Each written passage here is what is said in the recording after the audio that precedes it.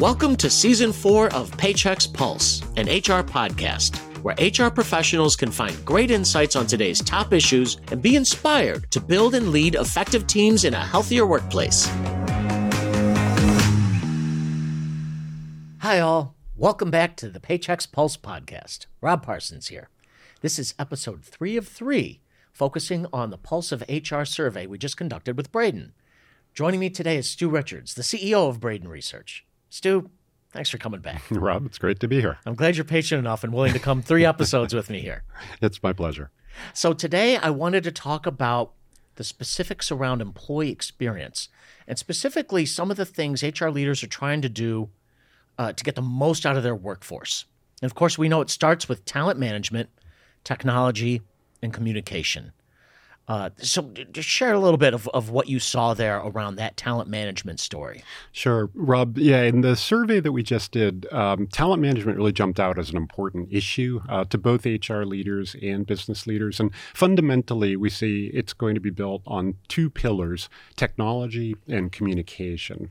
And the tools that we're seeing respondents rely on most are improving recruitment to support company goals, using technology to boost HR leader personal productivity, which I touched on a little bit in episode 2, communicating plans and successes to management teams, and mitigating burnout via education and benefits. And I mentioned a little bit, one of the concerns that came up was employee burnout. So we see HR leaders in particular are really focused on what can they do to minimize that on the part of their workforce. Huge issue for sure. Absolutely. You looked at current tactics. You took a 12-month window to see what people were doing to attract and retain talent. Yep.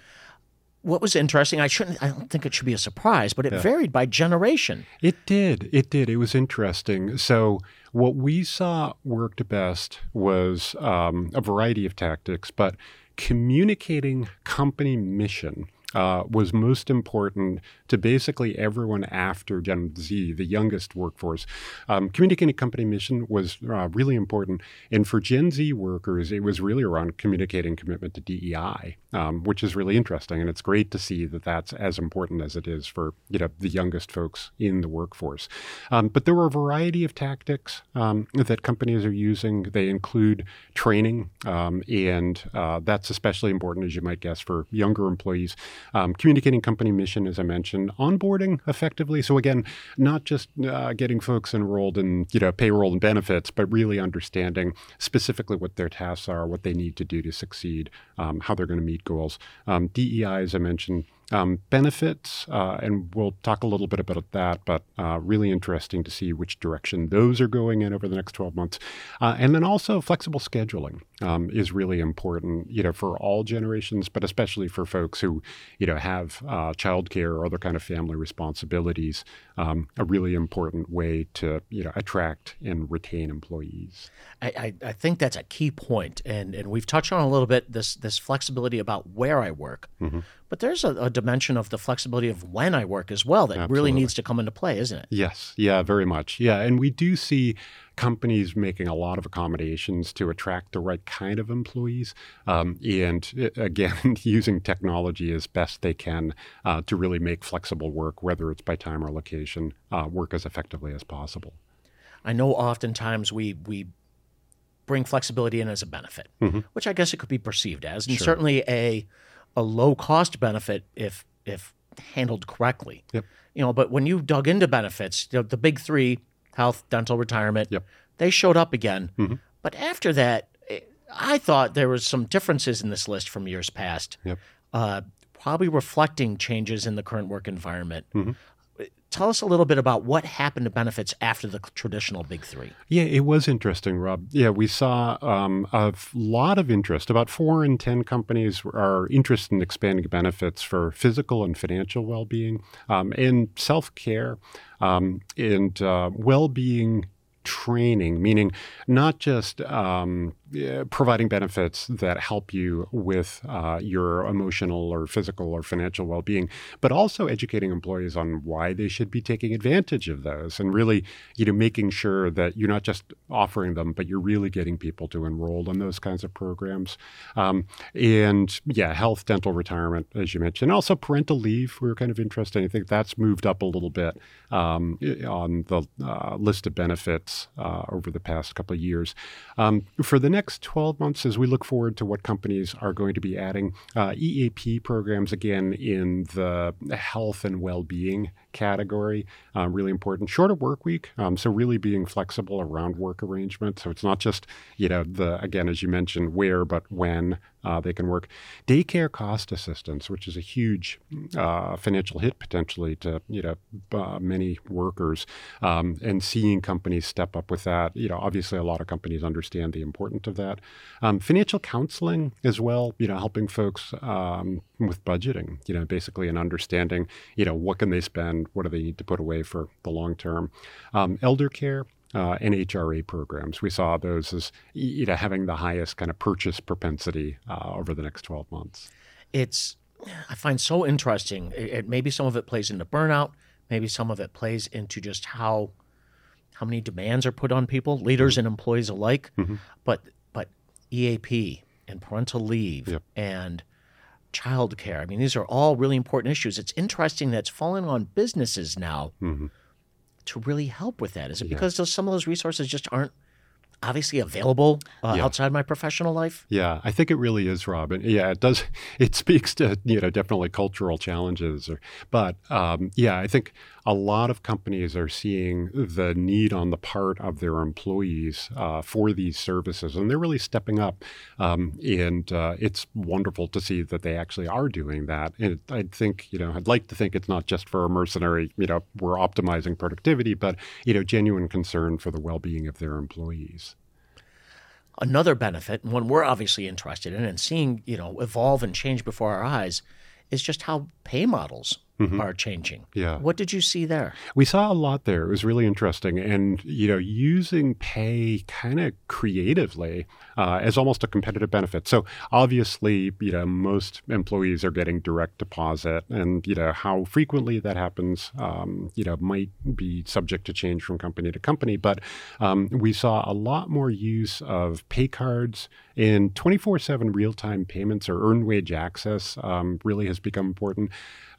And pay on demand is, I think really important for folks where, if you're really managing a tight budget, being able to get daily or even, a couple times within a day pay can be a huge advantage to you as both an employee, but also as a company looking to attract a workforce. It's a big deal, and I think we're going to see a lot of evolution in that in the coming years. Yeah.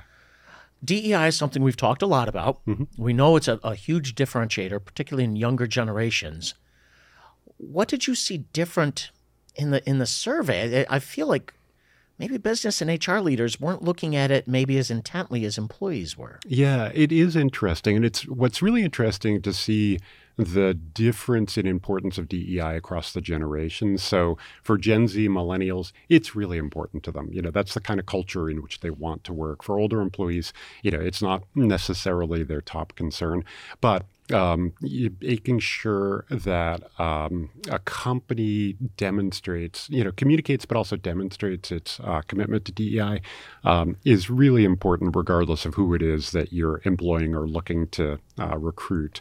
But we really saw companies, making a sincere effort to implement DEI.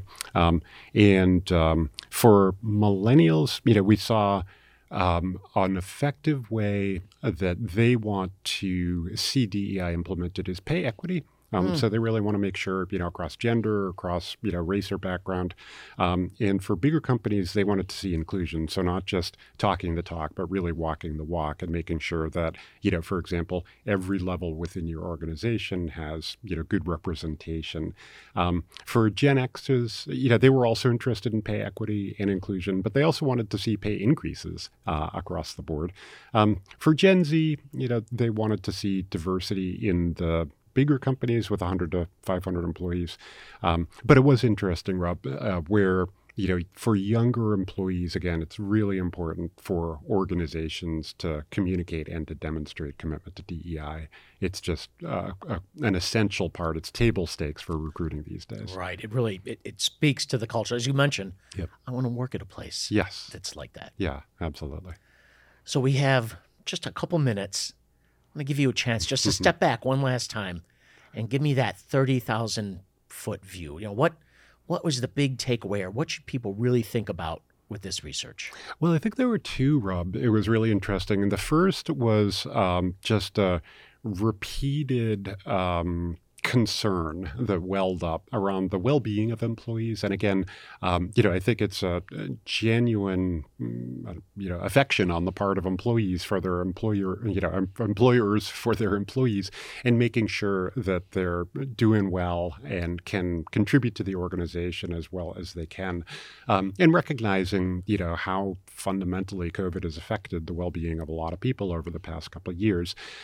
So, the focus on well-being through either flexible work arrangements or through the benefits that are evolving was really a consistent theme.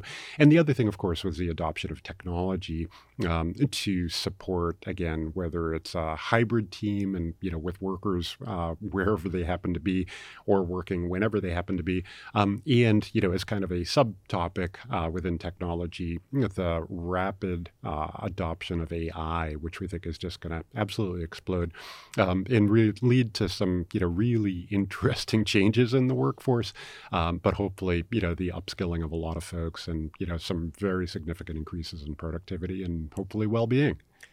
It'll be interesting to see what we see in the survey next year, right? Yes, it will. Yeah.